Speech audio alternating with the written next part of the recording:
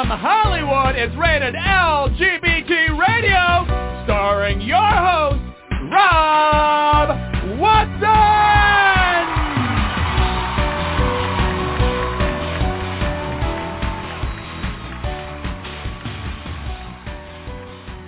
Welcome to this installment of Rated LGBT Radio.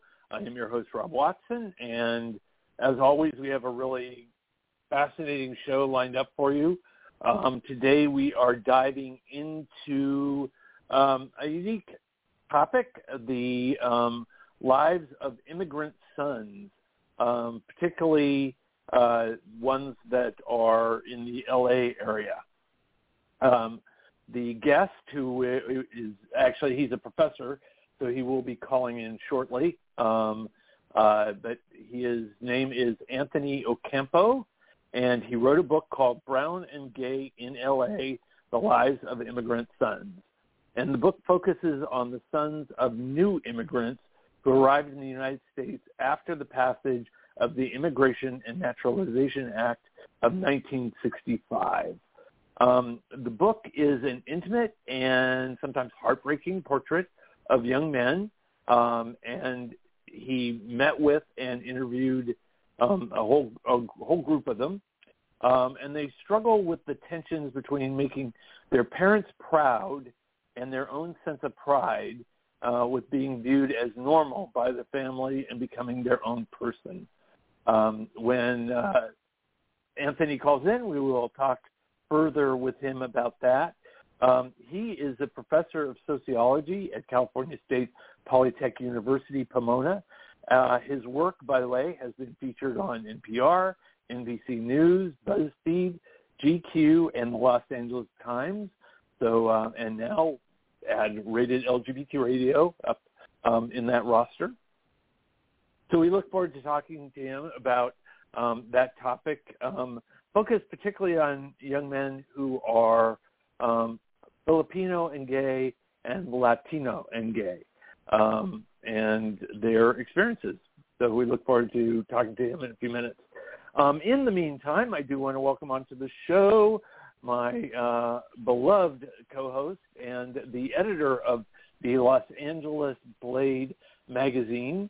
I almost said Los Angeles Times, but he'll get there one day, I'm sure. Anyway, here is Brody Levesque. Brody, welcome to the show. Hey, Rob. Good afternoon. Well, we are looking at yet an interesting week in the state of Florida.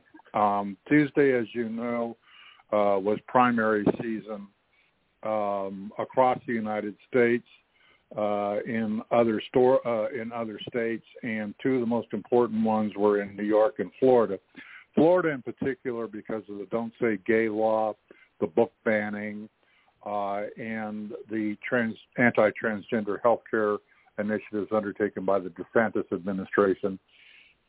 We did really well. Some of the guests who were on the show recently, Cameron Drigger, Alyssa, Jack Petz, and the kids from Flagler, were able to defeat the school board member that caused them the most amount of difficulty and problems, and she no longer is on the school board. So I'd like to give Cameron, Alyssa, Jack, and the crew at Flagler High School, Palm Coast High School, a big shout-out. Well done, guys. Along the same thought and venue, we've been reporting on this in the LA Blade for a couple of weeks. There was a situation that took place, and I believe I mentioned it last week on the show, at Boston Children's Hospital, where a lot of misinformation and outright lies and, quite frankly, fabrications had been put out there by a YouTube and Twitter account known as the Libs of TikTok. And this is run by a Brooklyn real estate agent. It's basically an anti-LGBTQ, anti-black, you name it, she gets in there. But she, unfortunately, when she does her pile-ons, she often attracts the unsavory elements in the far-right extremist white Christian nationalist community. Now, we initially thought, and according to Meta, which owns Facebook, that she'd been banned. In fact, she even tweeted about that. Well, it turns out she wasn't banned at all. So it became apparent in conversations we had with Facebook that they hadn't banned her. GLAAD, which is the number one advocacy group for the LGBTQ people and community across the United States and the world in terms of stopping defamation, reacted. And Rich Ferraro, who's GLAAD's chief communications officer, noted that, in a statement he said to me that Lives of TikTok is synonymous with the malicious targeting of LGBTQ organizations, people, and the allies. What happens then is that companies like Meta and Twitter and any of the social media platforms therefore become complicit as long as they're hosting that content.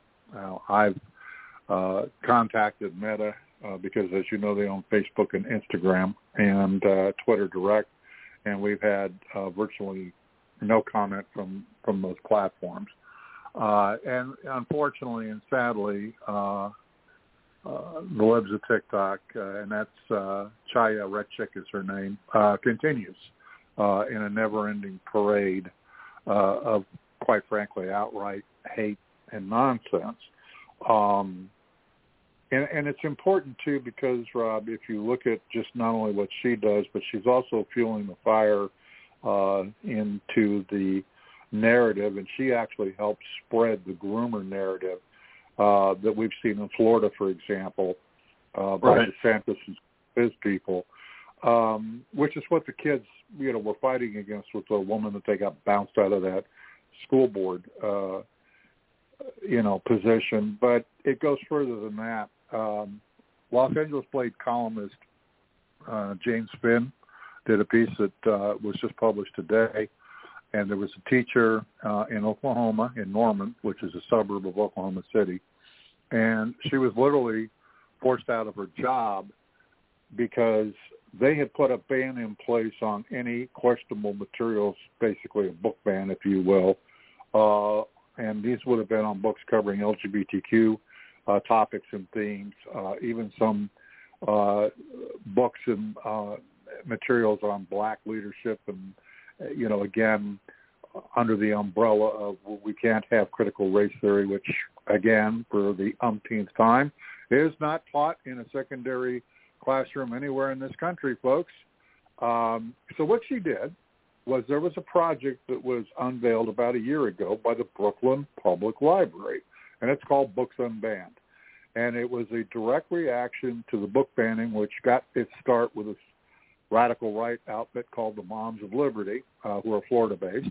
And they started chapters up all over the U.S. And like Oklahoma, Florida, Alabama, the list goes on, these people have been out banning books. So the good folks at the Brooklyn Public Library decided, well, we'll make it so that kids from anywhere in the U.S. can get a library card digitally from us, and we will send them books, and they can read the books to their heart's content.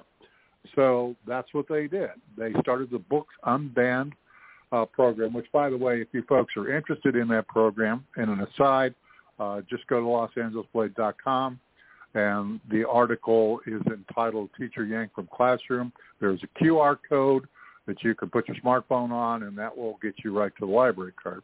Anyway. So, Brody, I have a question. I have a question for you on that. The teacher gave this code to her students. Her students? Yeah.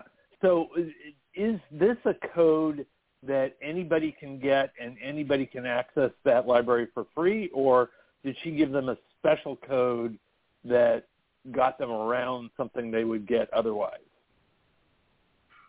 No, this is a code that is publicly available. Okay, this QR code is one that, and like I said, you can go to Los Angeles Blade and you just hold your smartphone up over the code and it gives you the information on how to get a free library card from Brooklyn. It's a public library.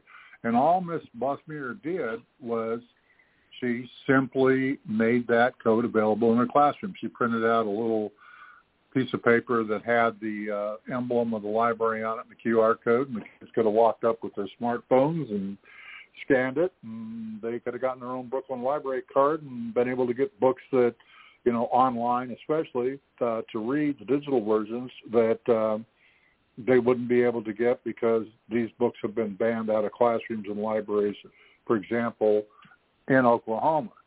So this is kind of one of these things where here's another example. And again, a big part of this push, Rob, is this Moms for Liberty organization in Florida, and of course some of the right-wing tracking on it. And here we have a case where a teacher actually lost her job, and all she simply did was make a QR code available. And again, the whole focus on this has to do with books that these minority Christian nationalists, like whatever you want to call them, Moms for Liberty types, are objecting to. And they're objecting to it because these are not, books that they want students to be able to have access to. They claim that they sexualize.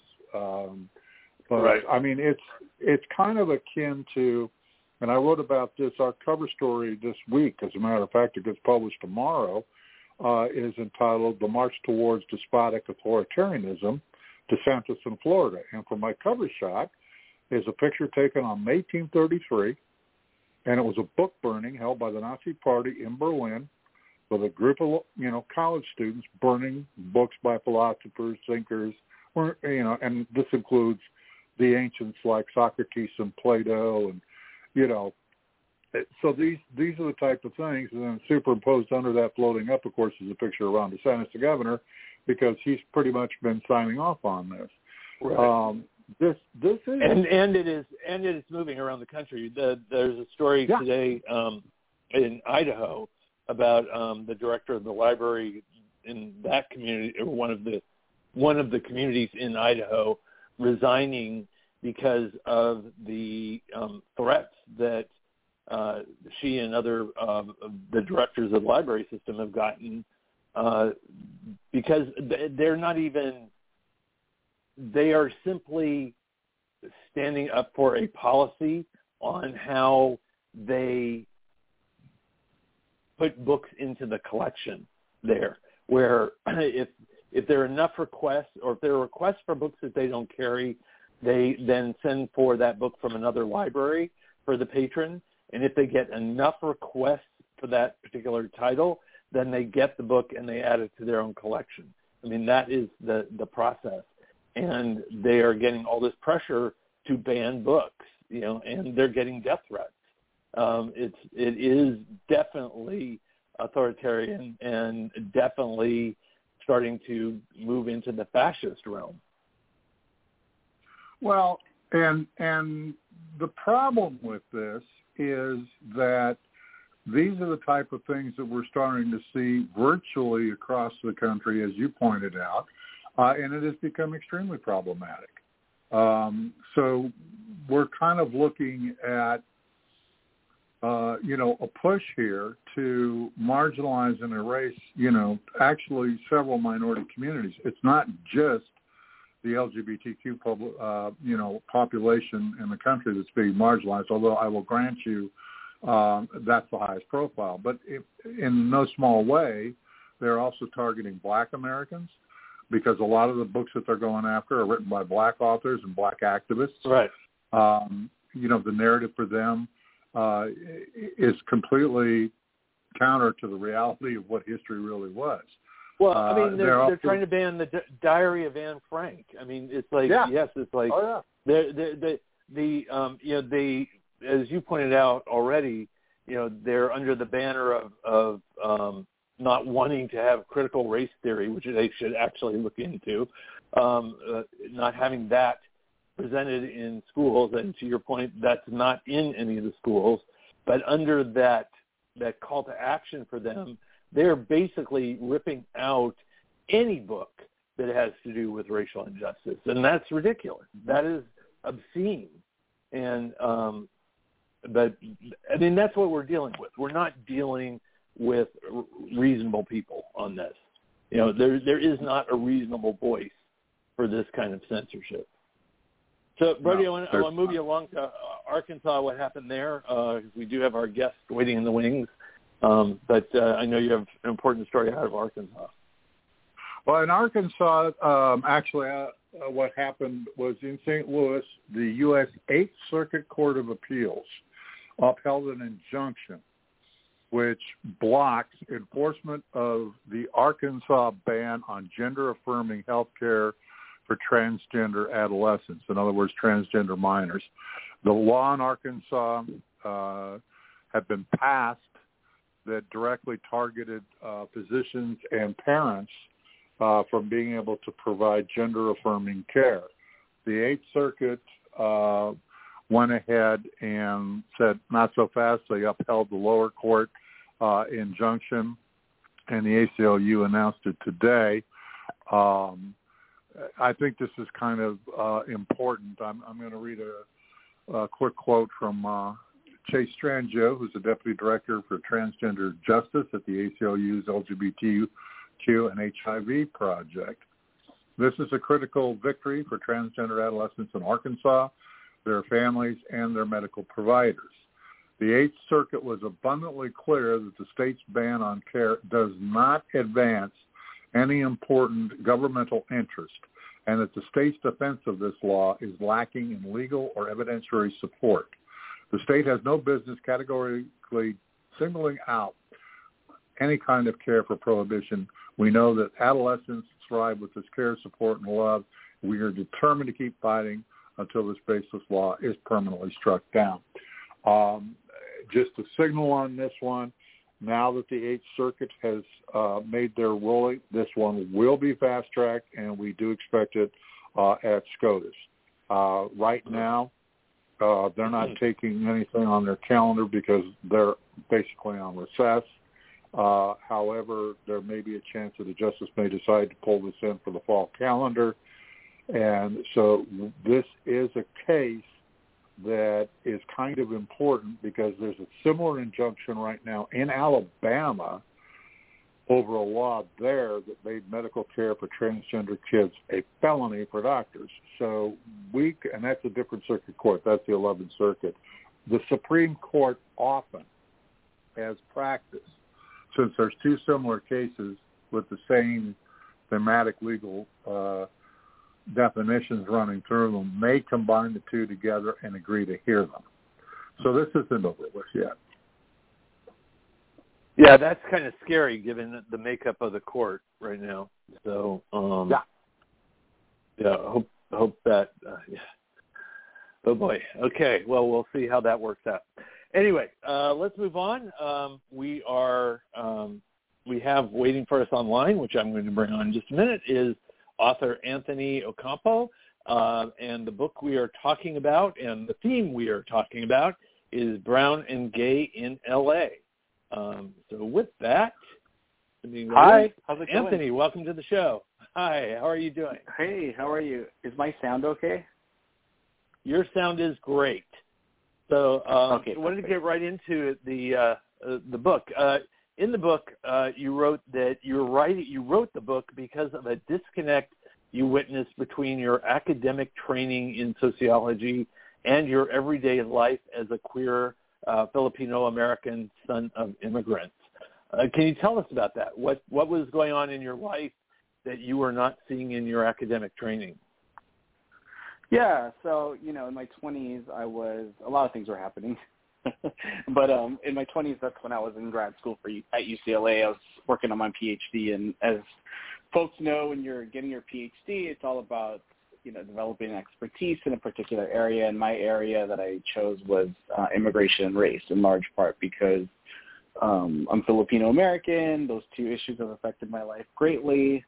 And what I noticed was that whenever I would read these texts, almost overwhelmingly the type of stories that were told, in fact, all the stories that you would hear about immigration or race on the news whenever it was on, it presumed that the experiences of those folks were also heterosexual experiences, meaning that I didn't really see any gay Latino or gay Asian American stories being rendered in anything that I was reading. And so there were, of course, like a few like story collections here or memoirs there, but when it came to the field of sociology, it was pretty slim pickings.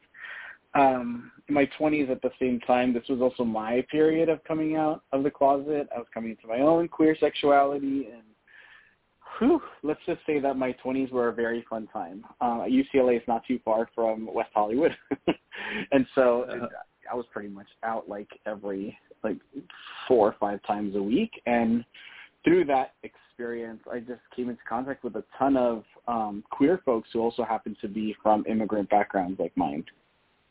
And what stories would you have presented? Because I personally can think of one that I don't think got a lot of attention, and it had to do with kind of border issues, as we had an encampment of LGBTQ people coming up through Mexico from different South American countries who are literally running for their lives because the environments they came from, they were absolutely oppressed and persecuted.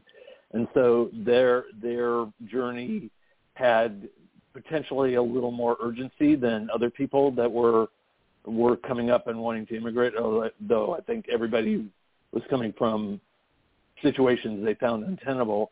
And they were camped out, and Brody may have more information on this, of what actually happened to them, but they were literally camped out, I think it was around Tijuana, in one encampment. But are those the kind of stories that you were finding were missing? You know, I would hear stories like that. I mean, your stories making me think of, I had a friend who was in law school actually at the same time I was in grad school, who told me that one time when he was in court for an asylum case, someone that fit that criteria of being someone whose biography fit the story you described as like a migrant that was literally like trying to come here because it was life or death, and then the judge saying, you know, well, you don't look gay because he wasn't wearing a skirt, for example. So in my book, I actually talk more about the experiences of young men, Latino, Filipino, who grew up in the United States, who were born in the United States, but whose parents are immigrants. Right. And what aspect of their lives, because, I mean, we're going to go into their stories, but what aspect of their lives were you not seeing in your sociology training? How are they? Was it just simply the track of being closeted in that kind of insular cultural world that wasn't being represented? So a lot of the articles and books I was reading in sociology talked about, with immigrant families in particular, that it was very important when it came, you know, if immigrant families are working class or if they were lower income, it was an incredibly important factor if the family was quote unquote coherent, like very close knit, because what they couldn't have in resources they could have in social support, or they could have in, you know, a sense of belonging and community. But at no point in those articles or books did I ever hear a sociologist write about how, well, if you're a queer kid growing up in an immigrant family, or questioning, or bi, or lesbian, let's just say that all of the activities related to your ethnic identity, whether it's, you know, going to church at a predominantly Latino church or Filipino church, or just going to like community gatherings, those are very stressful situations, right?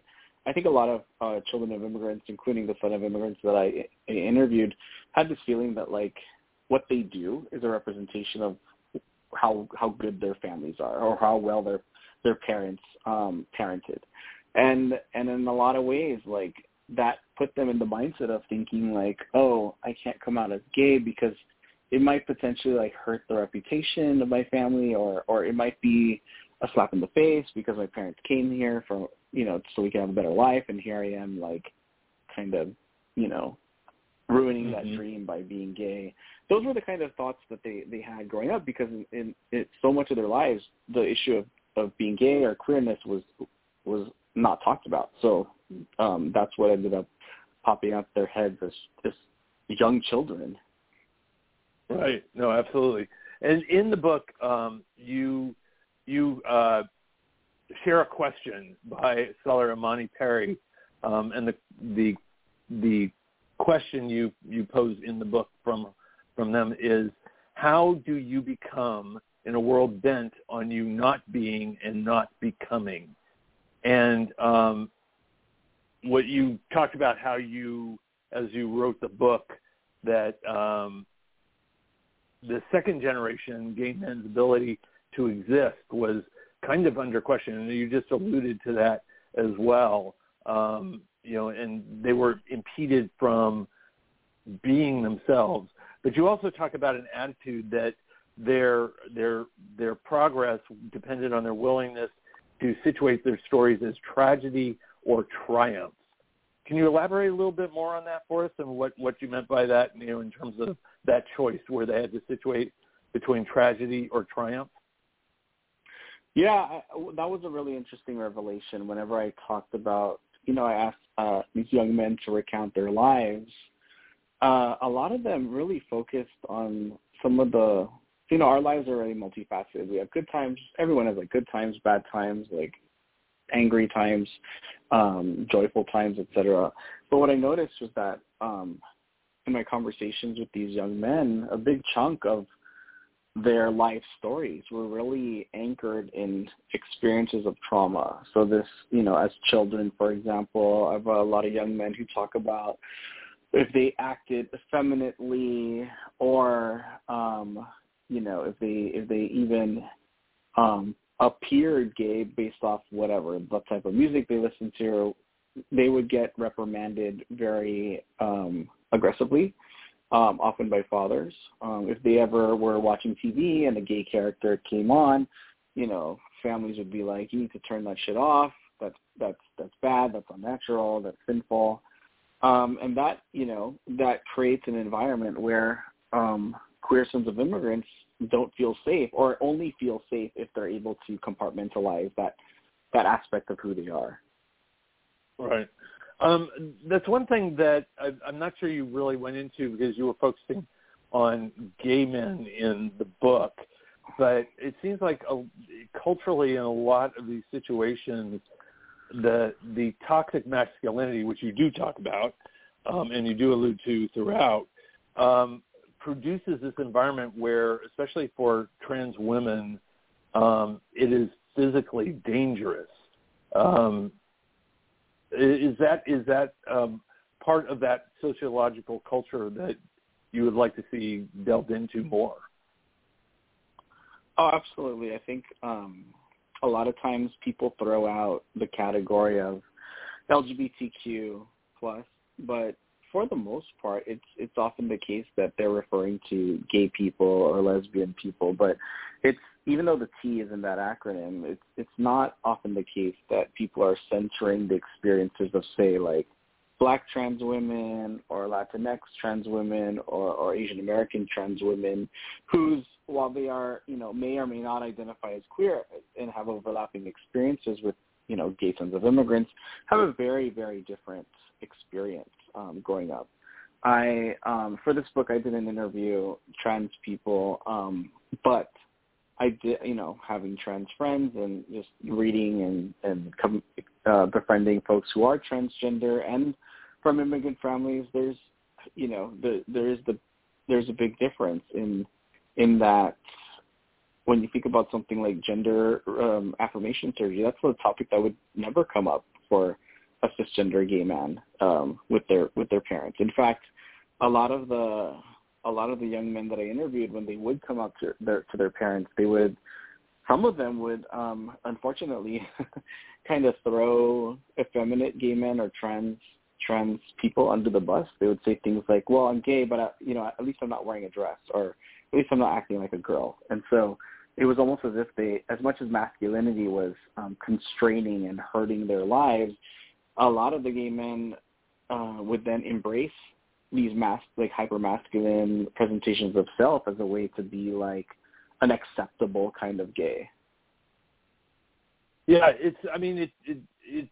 I saw it as something where you describe situations in the book where they themselves were basically oppressed by this concept of masculinity that they had to adhere to, which, by the way, I don't think is actually totally unique to their stories. I know that certainly was part of my experience as well. For sure, yeah. But yeah, it's. I mean, we probably all had that. I mean, I remember as a adolescent being very careful just how I crossed my legs, to make sure that I didn't accidentally cross it in a way that could be perceived as the way a woman would do it.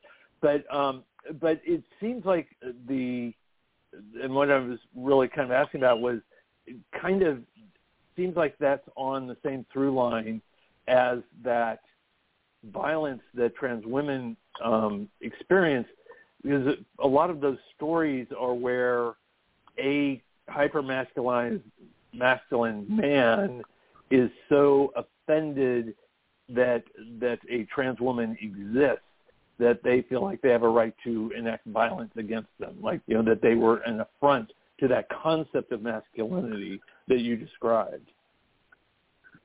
Oh, I mean, there's endless stories, not just here in the United States, but also, in other countries as well, where that was the case, where a straight man got into a sexual situation with a woman that happened to be trans, and then when that was revealed or in danger or at risk of being revealed to someone beyond those two people, they felt at liberty to end that person's life, which is bananas. Yeah, no, it's ridiculous. And I mean, I like that you talked about in the book, I know you had an experience with your cousin where your cousin and his sister had their Christmas presents mixed up, and they each got the wrong color Nintendo DS, and he got the pink one, she got the blue one, and he burst out crying. Can you tell us a little bit more about what was going on there with that? Yeah, so this is a story that I remember really distinctly because I must have been in my late 20s at this point, but I was at a big family gathering. Filipino family gatherings can be quite large, multi-generational. So we were literally at my cousin's house, all gathered around in the living room. There must have been like 30-something people in the room. And, one of the highlights of a Christmas celebration is when it comes time for kids to open presents. And so all the little kiddos were excited. They ran to the tree to open their presents. And what happened was that my niece and nephew got the same present, which was I don't know if folks remember, but like a Nintendo DS. It would be kind of like a Game Boy or a handheld console. I have two sons who are now 19 and 20, and trust me, I remember Nintendo DS's very well. Oh, yeah. So my niece and nephew are literally like 21 and 19 at this point. So exactly the same age as your sons. So one of them, the boy, opened up the present, and he opened it up, and you could see on his face he was thrilled because it's what he wanted. And then he saw that it was the pink one, and you could see his face just soured, and then he started bawling and it just crying uncontrollably because he had the pink. Even though the machine serves the same exact function, no matter what color it is, he just started crying. And then what was interesting is that everybody in the room just burst into laughter. They were laughing at the fact that, he was disappointed at getting a pink present. What really struck me, too, was that, and this is why I think gender is super powerful, his sister, who's not that much older than him, she immediately tried to comfort him and say, here's the blue one. I'll take the pink one. This one's yours. And it didn't really, he couldn't really fight the tears. He just kept on going. And it was just an illustration of how powerful these notions of masculinity are, that even at a young age, when you're not even at the point where you're even thinking about sexuality, perhaps, anything that makes a boy be perceived as if they're a girl or queer, perhaps, it is like a death. I don't say death sentence is not the right word, but it's just really, really tragic for them. Right. Yeah, no, it's and you pointed this out in your book, which is I had written an article a few years ago to Toys R Us because I actually was asked to write it, but I went into Toys R Us and I hadn't really noticed until I was conscious of it that they had the girl aisles, which were bright pink, and the boy aisles, which were blue, and the boy aisles had all sorts of action figures, sports, all sorts of things like that. The girls were cooking and fashion, and that was it. That was the two things. And as a result of that article, actually, Toys R Us did change their signage.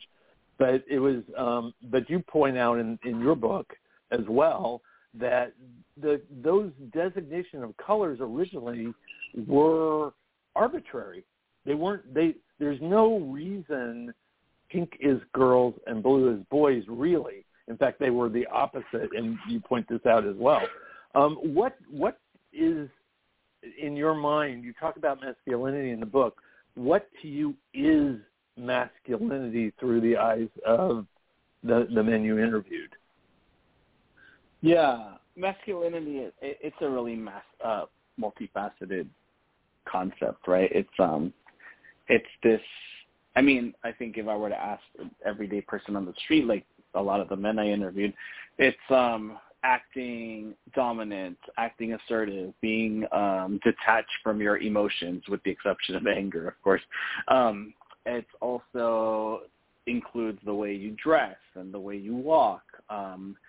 A lot of the times, the young men that probably is more effeminate talked about if they were too loud with their hands, or they spoke with their hands or gestured a certain way, they lost, their masculinity card was taken away. Or if they spoke in a way that had a lisp, for example, then all of a sudden they were, seen as less masculine, or walked with a switch. I was a young man that tended to walk on my tiptoes, and I have humongous calves because of it. But I was often called gay or faggot because I walked on my tiptoes, which, in theory has nothing to do with sexuality. So those were the kind of actions and performances of masculinity that popped up most often. Of course, there were other things like cultural taste, like who you hang out with. It was considered less masculine to hang out with all the girls. If you didn't play basketball, you were considered less masculine. If you weren't into hip hop, you were, that was another performance of masculinity. So it's a combination of like behavior, ways of speaking, cultural taste. Right. Yeah, and there's one aspect that, and you alluded to it already in our conversation, so I want to give you a little more space on it. And actually, this was true of my family and my upbringing as well. But you talked a lot about, and I found this kind of heart-tugging, actually, that the gentlemen you talked to, the second generation, that their parents fought hard to get here, and that when they arrived, they had expectations for their family, especially on carrying on the family name and establishing the family tradition. And these men felt that by being gay, they disrupted that. Can you talk a little bit more about that and the impact that had on them? For sure. I feel like if you talk to any person that's migrated here to the United States, as much as that was a choice, sometimes it's not a choice, but like for those that chose to come here, as much as they acknowledge that it's a good thing that they're in the United States, that's a really difficult. You untether from everything you know in the homeland. You go from being part of the dominant group to being in the minority. It may be hard to adjust to the language or the culture, and there's a lot of growing pains that come with that. And then you're also separated from your family, which is its own emotional challenge as well. I think that what I not in this book specifically, but in other conversations I've had with immigrants, one thing that can power immigrants through these difficult times is the dream, right? The dream that, okay, my life is hard, but my kid's life may be better than mine. It'll be easier. I'm paving the way for them to have the middle-class American dream. And so that's a very powerful force, I think, in the lives of immigrants and immigrant families. And some of these young men, a lot of these young men actually were straight up told, like, I came to the U.S. because I wanted you to have a better life. And so the pressure of having to fulfill that dream, whether consciously or subconsciously, it was something that was internalized for young men at a very young age. The gentleman in the book that I call Franklin, it's not his real name, he talks about being like in elementary school and already knowing that he had to be, you know, the good son and had to go to school and get good grades and go to college. And at one point in time when he's old enough and economically equipped enough, he'd be the one to take care of the parents. That was something that happened in my life too, where I wasn't even in junior high, and my parents would say things like, "Are you going to take care of us when you get older? You're not going to put us in a nursing home." Things like that. But yeah, this is all to say there is a lot of pressure that all Latino and all, like, I think Asian American kids are carrying. I think there's like actual psychology studies that have shown that like sense of family obligation is incredibly high for Filipino, Latino, and Asian Americans. And so anything that detracts from that perfect image of being the perfect immigrant son or the perfect immigrant daughter, that's a dangerous thing to toy with. Right. And obviously right. Gay is one of those things that would interfere with that.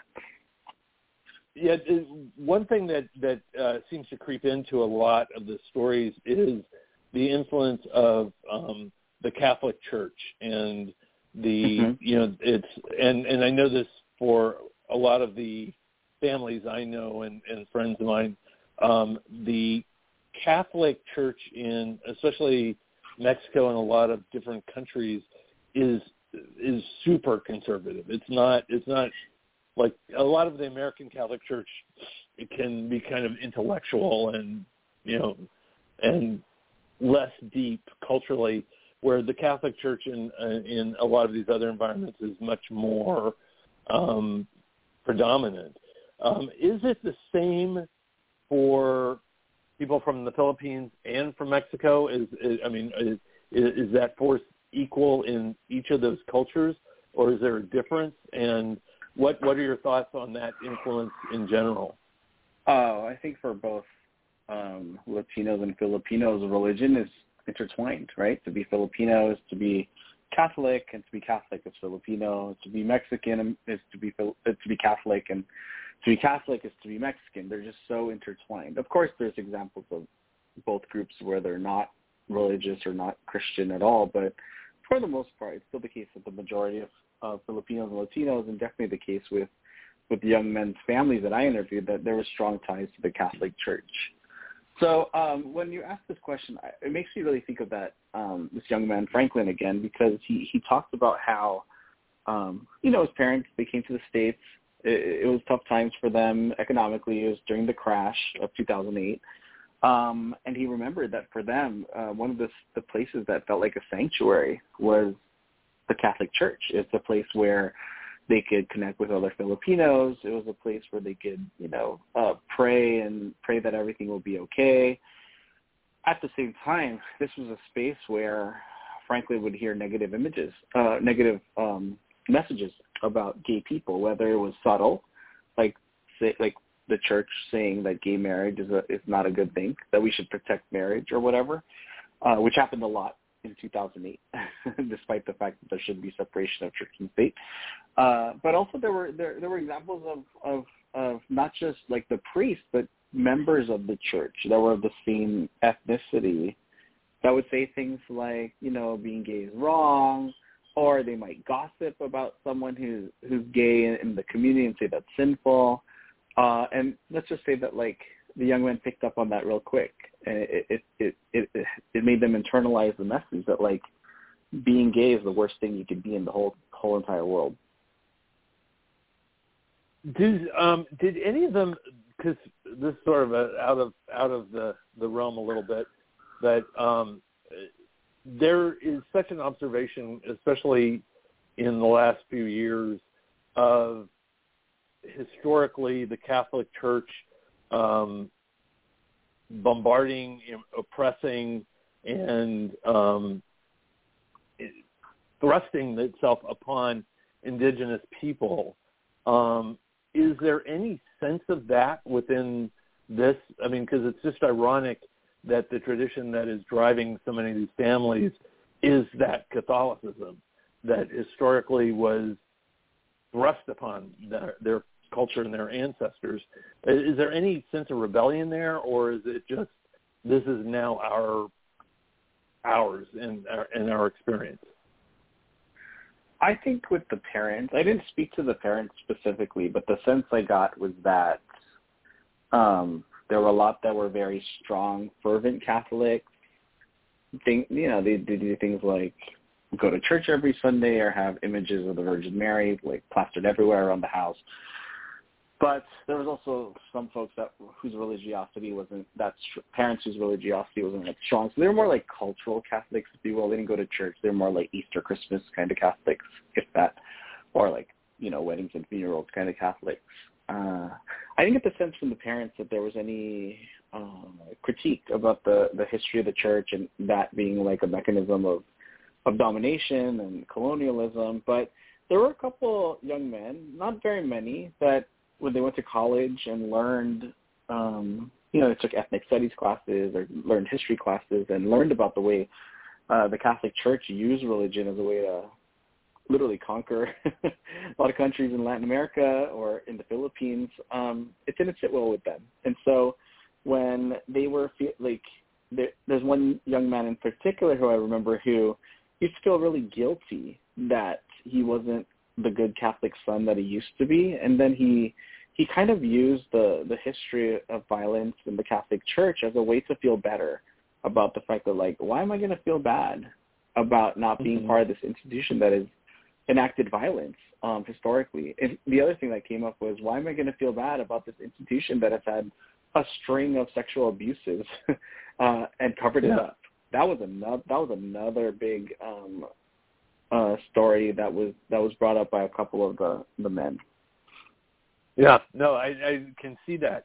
Can you talk to me about they are in a position where the intersectionality of what they have to deal with, where they almost don't have a safe space to live in and to exist. I mean, they're in their families where, when things come on television or they see instances of people being gay, and if their family doesn't know, that they talk hatred, they talk violence, and then they go into the white world where they are they're persecuted for their ethnicity. What can you say about that dual cross they have to bear? Going back to Catholic imagery. Yeah, it's like in the immigrant communities and families, they're too gay to fit in there, and then in the gay spaces, they're too non-white to fit in there, right? It was interesting to hear how folks navigated this, and also how they eventually formed community. You're right. Like I write a lot about how when I was thinking about this Mexican-American young man I interviewed who went to college and then was really excited because he was far away from his family. He moved out. He was living on his own. But then when he went to like the gay student organization, he was working class, low income, and then everyone that was there was very was wealthy. Like they had really fancy clothes, and he felt out of place, not because of the gay thing, but more because of race and class. I think too that when you think about some mainstream gay places in LA or in other parts of the country, it's still the case that a lot of those spaces are majority white. And in the gay world, there is this thing called, Jason Ornay is a sociologist who talks about this, sexual racism, the way that either gay men of color are explicitly excluded or are made to feel invisible in these gay spaces, or not seen as attractive or desirable as partners unless they fit some trope of like the hyper-masculine black dude or like the, sort of suave Latino or the effeminate Asian, right? So it was traumatizing on that front too. It was was hard. Luckily, I think, and queer people are really creative, as you know, they found ways to find community, whether it be virtual or in person. So virtually, of course, there were online networking sites, chat rooms. This was before smartphones. When I had, like, when they talked about their childhood, they didn't have smartphones at the time. They just had like internet where you actually had to sit somewhere in one place to look things up. But yeah, they were able to find others that were like them through social networking sites that were specifically gay and POC. And then, of course, when they were of age, they had access to a car, or they were old enough to drink. Then, in LA, there's no shortage of gay spaces that are catered or populated or patronized by mostly folks of color. They may not always be in West Hollywood, but in the San Fernando Valley or Silver Lake or downtown LA or Long Beach, there were these vibrant communities, pockets of like gay men of color. In fact, I spent a lot of time in those places myself when I was first coming out, and it felt like, to put it in the terms of Cheers, a place where everybody knew your name. Right. Do you feel, because the group that you interviewed were men between the age of 18 and 36, and you also quoted a Latinx writer who said that they, and we can apply it to that group, came of age in a culture where gay marriage went from cosmic impossibility to foregone conclusion to law of the land, which is actually pretty true. I mean, it's like those men grew up where it was hellacious being gay when they were born, and through a very quick period of time, the culture has changed very much. And even the media has changed, where in the 90s, you didn't see a lot of representation, where today you're seeing a lot more stories that are queer people of color being represented. Do you feel like in 10 years that this experience for similar young men will be dramatically different? I hope so. I do think that popular representations of gay people are way more easily accessible than they are now, whether it's streaming channels or YouTube or podcasts, or so many of the young men talked about Tumblr and Instagram being a space where they could just literally see others who were like them, even if they didn't have those folks in their school. Yeah, I think you're right. The writer you're referring to that had that quote was Carmen Maria Machado. She wrote a memoir called In the Dream House, and so I quoted that book, those words of hers in that book. But yeah, I mean, I am a child of the 80s, and so I remember when to be gay meant it was equated with the AIDS epidemic. It was equated with death. It was equated with disease, and even like popular representation. Like my first gay reference, I think, was the movie Philadelphia by Tom Hanks, starring Tom Hanks, right, where he's a lawyer who has AIDS, full-blown AIDS, then gets fired because of it. But yeah. So in other words, this is all to say, like, there were no examples of gay people where gay people had a tomorrow, and even when new shows started popping up, like in the 90s and early 2000s, like Queer as Folk or Will and Grace, they were still mostly white. And while those were definitely like consumed by these men, it was interesting to it would be interesting to duplicate the study now, because I think it would be very different because, first of all, I think same-sex marriage has accelerated the acceptance of queer folks in a lot of places in the country. And a lot of the people that are very like popular gay icons are people of color. And that's pretty darn cool. Yeah, and some of the most landmark shows, I mean, Pose and, almost all of them that you can name right now have, very strong representation. I just got to watching A League of Their Own, which is not gay men, that a lot of people men, very much people of color, depiction in that as well. We're down to our last few minutes here. Let's get some housekeeping. Where can people get a hold of Brown and Gay in LA? For sure. You can order direct from publisher NYU Press. You just Google NYU Press, Brown and Gay in LA, and it'll automatically pop up. Of course, you can get it on support indie bookshops, like through bookshop.com, and that would be a great place to support your favorite independent bookstore. But yeah, those are the two places I'd recommend. And of course, like if ever you want to reach out, I'm pretty easy to find on Twitter. I'm at Anthony Ocampo, or on my website, it's just anthonyocampo.com.